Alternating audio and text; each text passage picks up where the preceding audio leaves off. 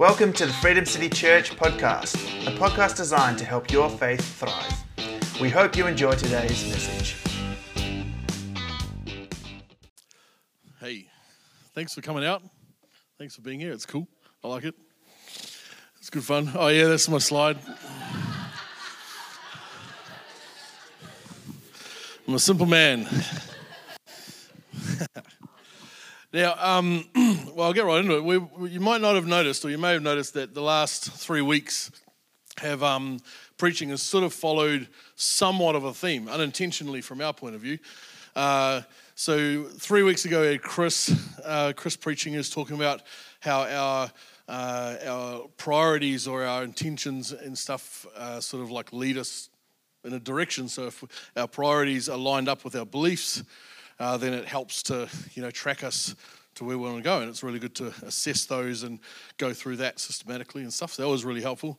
And then the following week, I talked about how intimacy with God, funnily Andy's one that took it to another level, but mine was around how that Sabbath prayer that the Israelites prayed, and how you listen to God, you seek and listen to God, and then love God as a reaction to that, and be in this constant state of trying to hear God and love God and that sort of thing. And then Andy last week spoke really amazingly about the intimacy with God and that the importance of being able to sit and dwell and find that space and be in that place to know God. And I reckon it's funny how those things start to theme. I listen to tons and tons of podcasts, and it's amazing how I'll listen to podcasts from different media sources as well. And in a month, if I look back over a month's worth of podcasts, they'll sort of somewhat, consciously as well, like I'll be looking for certain things as well. But, you sort of work in themes. Our brains sort of work in themes somewhat. So this came about by me and Chris and Andy having coffee and chatting away and sort of semi-debriefing my message.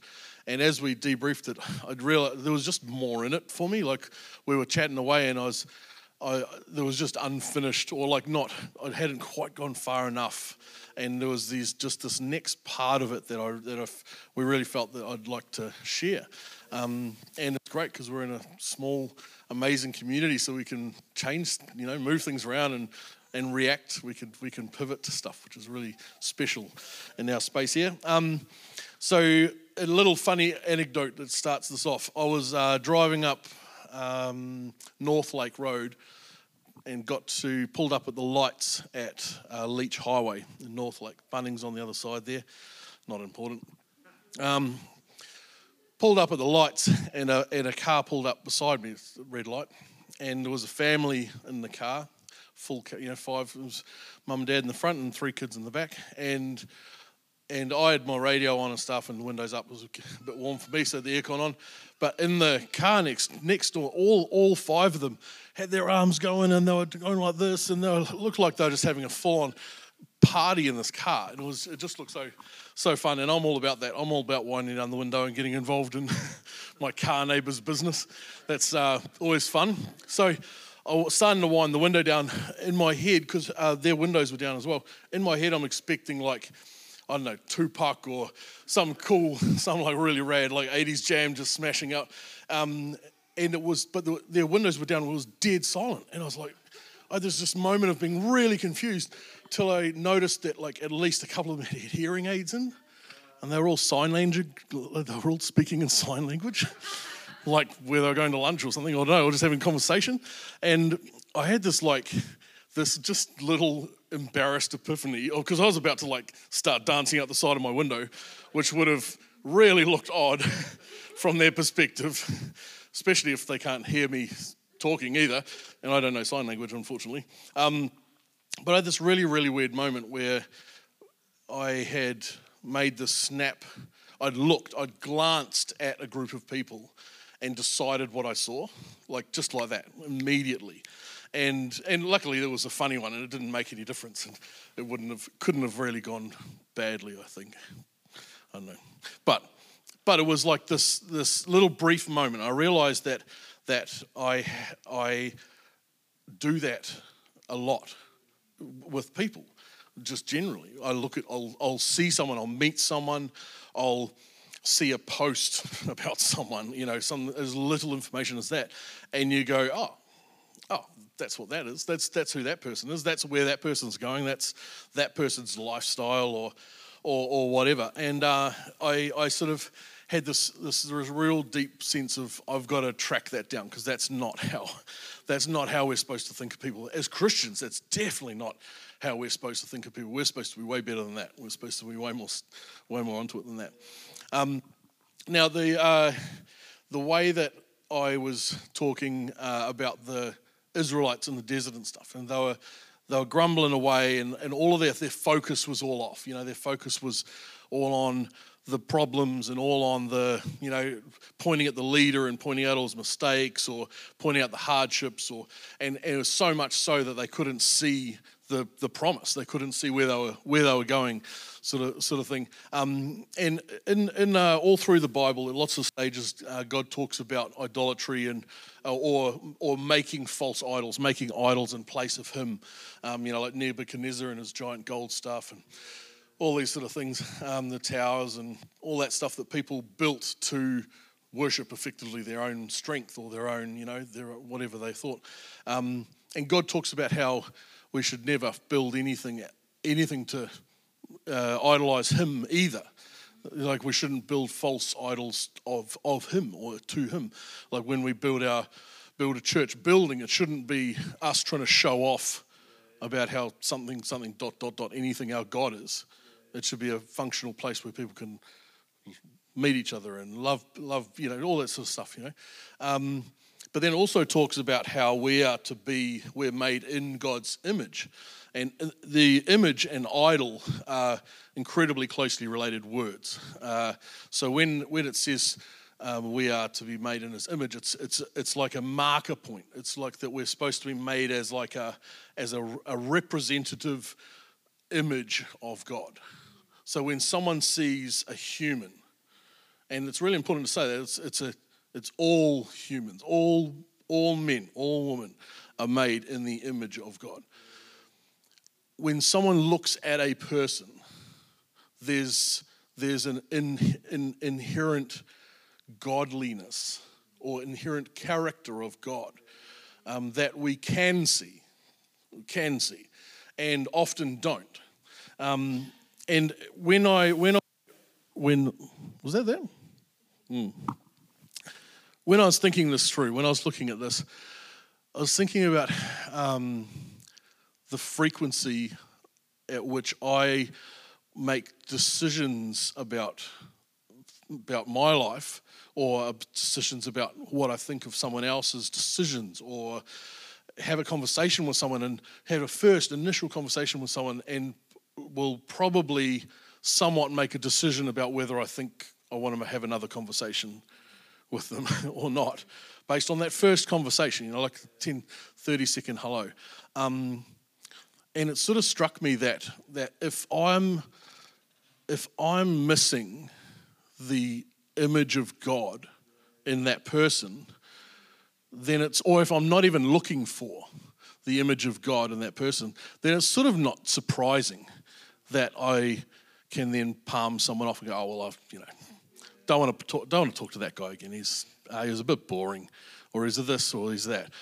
It sort of becomes not surprising that we do what we do, and we rely on our social media rubbish to like tell us enough about someone or a group of people or a whole community or faith of people to be able to just go, oh well, they're obviously the bad guys, or they're this guy, they're this or that, and we categorize, we like line up everyone and just, we're just like mowing down whole people groups without looking for the godliness or the godlikeness in them.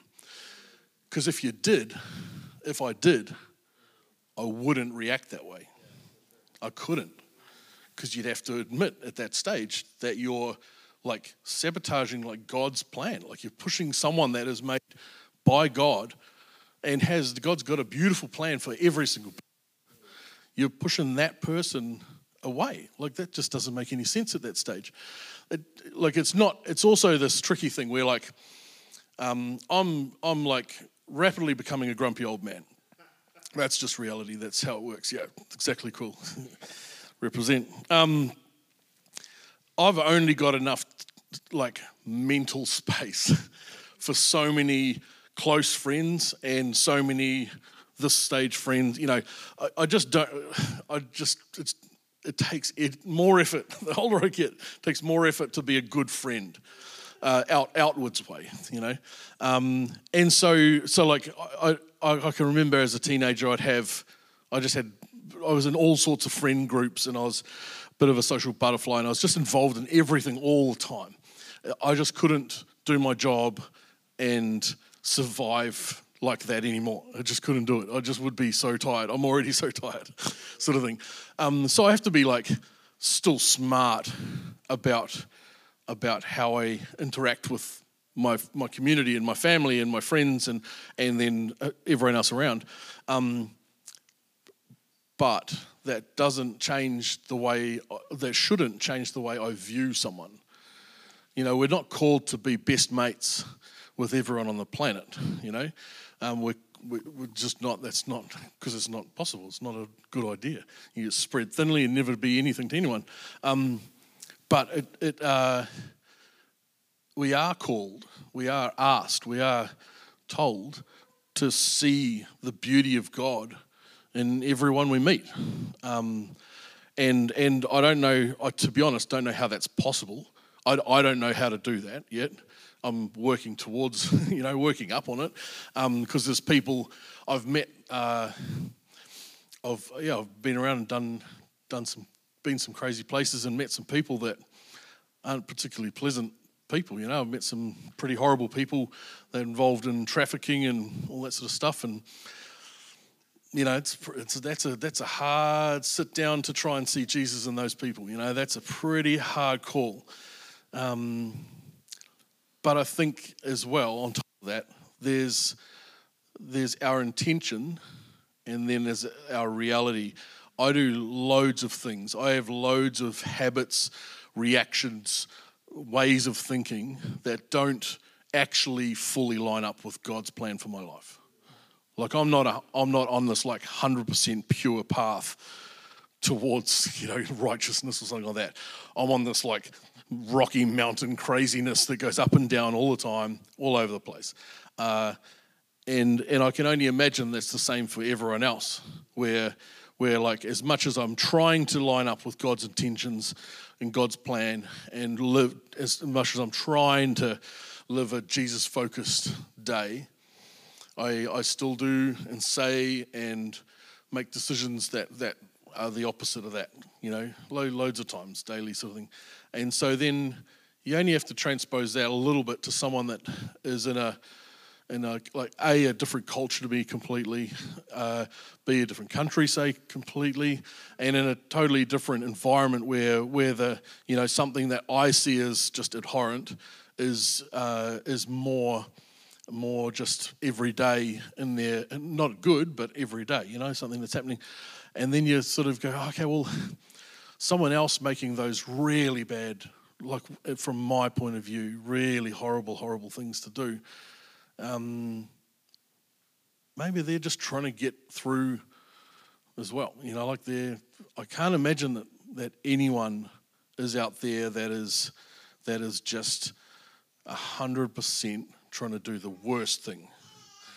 And, even if they're doing the worst thing, but for, protecting their family, say that, something like that. Like that's sort of what I'm trying to say. Like say there's someone out there and he's a king or something, and he runs a country and he's making terrible decisions from our point of view, but his intention is to protect his country or misled. He's still misled and doing the wrong thing, but that person is trying to do the right thing in their head. So you can put the cool thing about this is you can put that like action just over here, not forget about the awful thing someone's doing or just the not good thing, and you can still go, what do I see of God in this person, you know. So there's people. I met this guy. I met this guy in Vietnam at the school. We did some work on a school, built a kitchen right up on the border of Vietnam and Laos. And it's a really dangerous place to be a kid up there, especially if you're poor, especially if you're uneducated. The trafficking is just once you're across that border, you're just gone forever. And most people up there, it's in the no foreigner zone where the government doesn't let foreigners really go. So once you're gone from up there, you're gone. You're probably gone. And we met this random guy wanted to take us out to lunch, just at the little local town there. And so and we were chatting away with our guide, interpreter guy, and it turns out this is one of the guys that finds like the kids, like tells the guy on the other side of the fence which kids are, whatever, I don't know, whatever.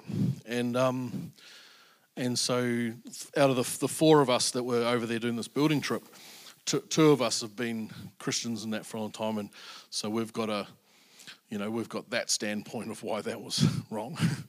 And the other two guys are just good carpenter guys that have got a moral compass as well. And so all four of us are immediately like on the massive defensive, like what the heck are we having lunch with this horrible person for? But as we chatted a little bit more, we respectfully finished lunch and stuff. But as we chatted more,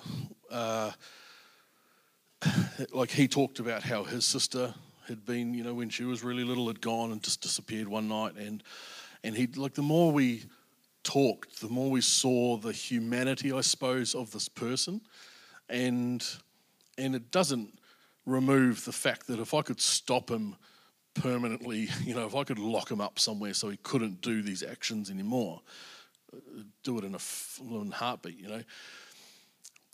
But this guy had gone through horrific stuff himself, and so you just sort of see this little glimmer of humanity, and humanity is God's image. That's what humanity is, That's who, like. So we just saw this little bit, and I never thought I'd see that in someone like that in my life. I never thought that was even possible. But it is. That's like God made that guy. He formed him in his mother's womb. He had a beautiful plan for that guy, and he's gone hard astray, like he's not following that plan very accurately, sort of thing. But it doesn't. It's somehow God's so flippin' amazing and loving and giant that His love for that guy hasn't changed, and his image, his likeness is still in that guy. And that's so, I think for us as believers, that's so challenging. That's such a massive challenge with a society that we live in today that's asking us constantly to pick this. There's these stupid polls on Instagram and stuff where you have to choose who's got, like, which haircut should I get, A or B, and all this rubbish. All these silly things that are constantly getting us to align ourselves with just stupid things, absolutely ridiculous rubbish things, and people now have an opinion. I've got a group of mates I hang out with every now and then that are all like just single blokes, and that we end up going out and having dinner after 4, stuff like that, things that single people can do. But it's amazing how often a topic will come up that everyone will get all super opinionated against that has nothing to do with us at all. It'll be just some ridiculous thing, and everyone will have a strong opinion on it for no reason, absolutely no reason at all. You were seeing that with the healthcare system and with the vaccines things and all that. At the moment, people just feeling like they need to pick a side, one of two, instead of build their own structured opinion about a situation. You know, the way that God's image is in all of us is a really beautiful picture, I think, of how we don't need to understand things. We don't need to form an opinion, this rigid pole sort of thing, polarizing thing. We don't feel we need to do that to be able to love someone, to be able to move forwards, to be able to act on things. We can be in that space where we're investigating, when we're still like malleable to move. Like, I don't know why we've come to that place where all of a sudden we have to just be like this or that. You know, it's incredibly damaging for us, in the church, because as soon as you have to make those, like as soon as you feel that you need to make those calls, like this person or this trait in a person or this, this like influence of a person is or isn't good. You know, this person, everyone that fits into this category, they're going to be difficult for this reason. And things we end up polarizing and creating spaces that only certain people fit in. And that's not the humanity we're called to be at all. Just going on, but I like to allude to the things that are going on around me, Molly. So it makes interesting interludes, I think. Yeah, little pauses of intrigue. No. Anyway, all good. Another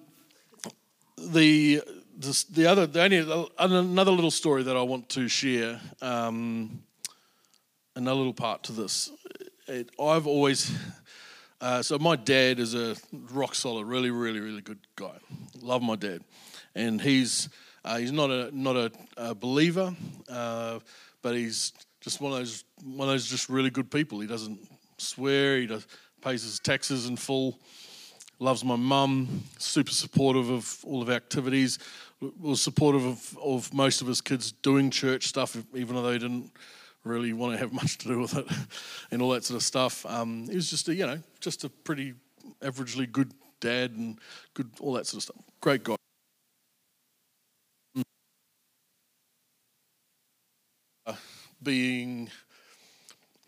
I can remember being, and still somewhat today, confused as to how he could be, like my experience of having a dad was a really, really good one. Like, there was a great dad, he was my hero, he's still my hero.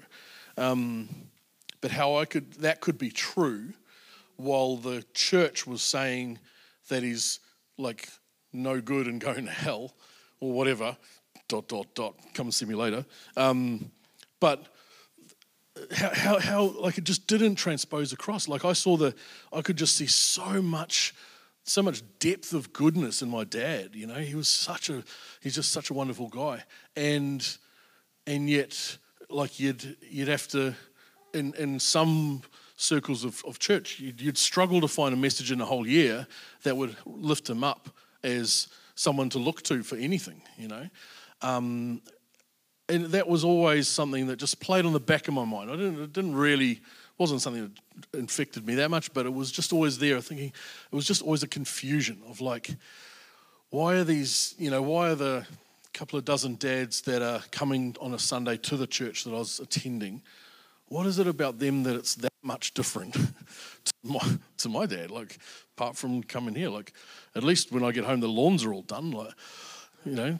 Sunday was Dad's day off. He worked 6 days a week, so Sunday was when he did jobs around the house and stuff, fixed things and that. So I was like, it just always bothered me. It always bothered me because it felt like, and I don't think this was anyone's intention at all, but it felt like I was supposed to respect my dad less than said other dad going to church, and that, I mean, I was just not going to do that. That was never on the cards. But it was just this like a little internal conflict, and that came up for me in the last couple of weeks as I've been sort of trawling through this thought of like my dad is in the image of God, and those areas that I observed that mattered to me, Dad was just closer than he thought to God. Like Dad was like working out of this deep, intimate, internal likeness of God, and without knowing it, like we do. Like we're kinder to people. We're just as kind to people not knowing it as we are when we're really intentional. So many of the beautiful traits of people are automatic. We think we just pass them off as this thing that we do anyway, but it's not. It's because we're built by God in the image of God. We've got these beautiful things the way we think and do things that are because we are of God. And my dad is of God. My dad is designed and made and loved by God. And so much of my experience of my dad was him being loving and supportive and strict, but strict with really strong backup. Like he'd always have a big conversation with me after I'd been disciplined. Like we'd always have a big convo, and I'd always ask heaps of questions. I'd be like, yeah, but when this happened, like I was just doing that. And he'd be like, well, okay, I can understand that, but, man, that's amazing. That's God. That's a godly way of going through that situation. That's a godly father figure, and he could. There was elements of my dad's life as a father that might have been better or different if he did know God and more, or came to church. I still would have loved that to be the reality of it. But I think it's just really important that we acknowledge and at least attempt to see God in people, with a big full stop at the end of that sentence. That when we meet people, when we judge whether our actions are being wise around people, when we're deciding how to include people in our church, how to advertise or how to reach out of this church, that we use that metric of like what image, what portrayal of God can I see in this person, or in this group of people, or in this community. And when we do that, I think we unlock more from God.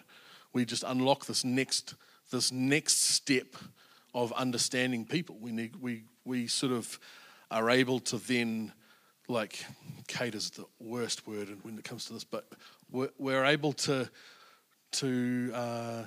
do things with a lot more intention, a lot stronger intention, because we're not trying to like fit someone into or something. We're just like celebrating that they're already there, celebrating that they're already beautiful and wonderfully made, and all that sort of, the whole all of that stuff.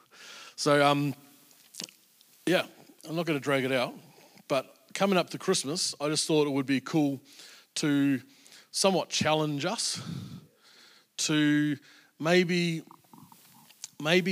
just try and be like,